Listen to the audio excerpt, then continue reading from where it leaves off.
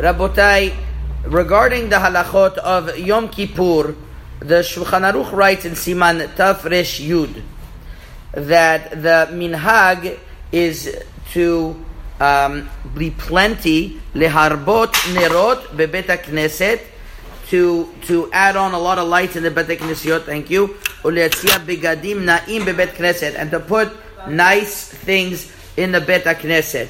And the concept of lights on Yom Kippur is actually something that has a lot of different reasons to it.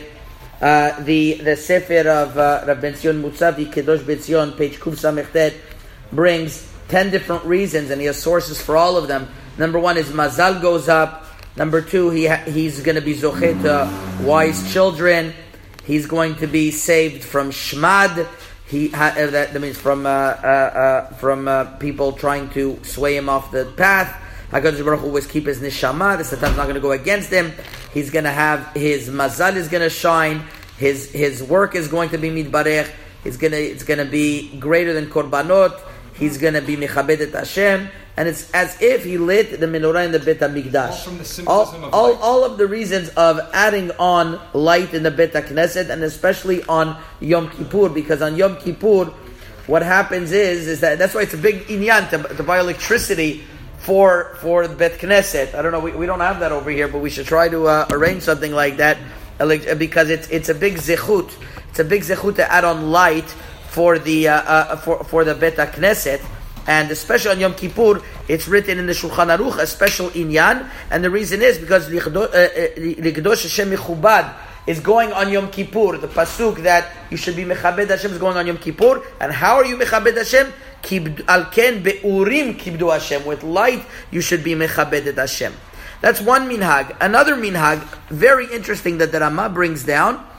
V'yesh omrim sheyesh lehatzia hashulchanot b'yom kippurim k'mo Shabbat. Very interesting. You don't eat on Yom Kippur, as far as I know, but still you should set a table that Rama brings, and he brings this from minhagim that they had then, that they set a nice table like you're going to eat. Marana Bet Yosef writes on this minhag, I don't understand why we should set the table. But interestingly, the Sephardic Acharonim throughout the generations have defended this minhag. The Ma'amar Mordechai, one of the great Acharonim, writes, originally from Turkey, writes that should be the minhag. It's minhag nachonhu, because you have to honor the Yom Kippur. It's Shabbat Shabbaton. You have to honor it. And if you're honoring Shabbat, you have to honor Yom Kippur all the more so.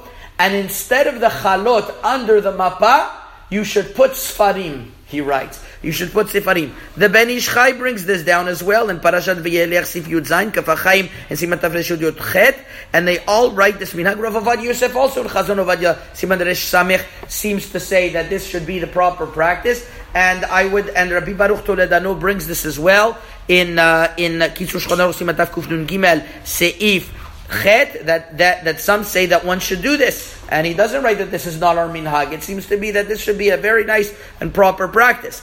Another proper practice that the Rama brings down is that there are some who wear white, clean clothes on Yom Kippur. Dugmat Malachei HaSharet. You should always wear clean clothes, but here it's a special emphasis. Now, what is the reason? Once again, Likdosh Hashem Mechubad, Ze Yom Kippurim, which is obviously Yom Kippurim, has a concept of being clean. But besides white symbolizes clean. Obviously, it also there's a concept that a person is dugma Malachei HaSharet. He says clean like Malachei HaSharet. It's interesting. A lot of them write clean. Some of them write white and clean.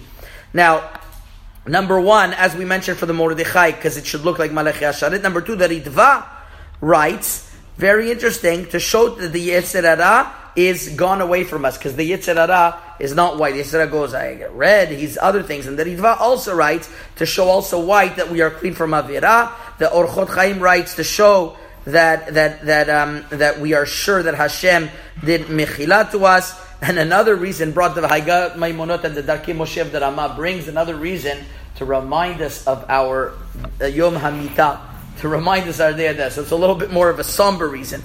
So either way, that is the minhag that we have. How about women? So some say that women that women could also wear, that Baruch Toledano brings down. Just they shouldn't wear jewelry, all types of jewelry, in order so that there should be fear of, at the end of the day, it's Yom Kippur, so it shouldn't be ad kedei kach light. But this seems to be a very notable custom that many people do have of wearing white on Yom Kippur. Chazak u'baruch.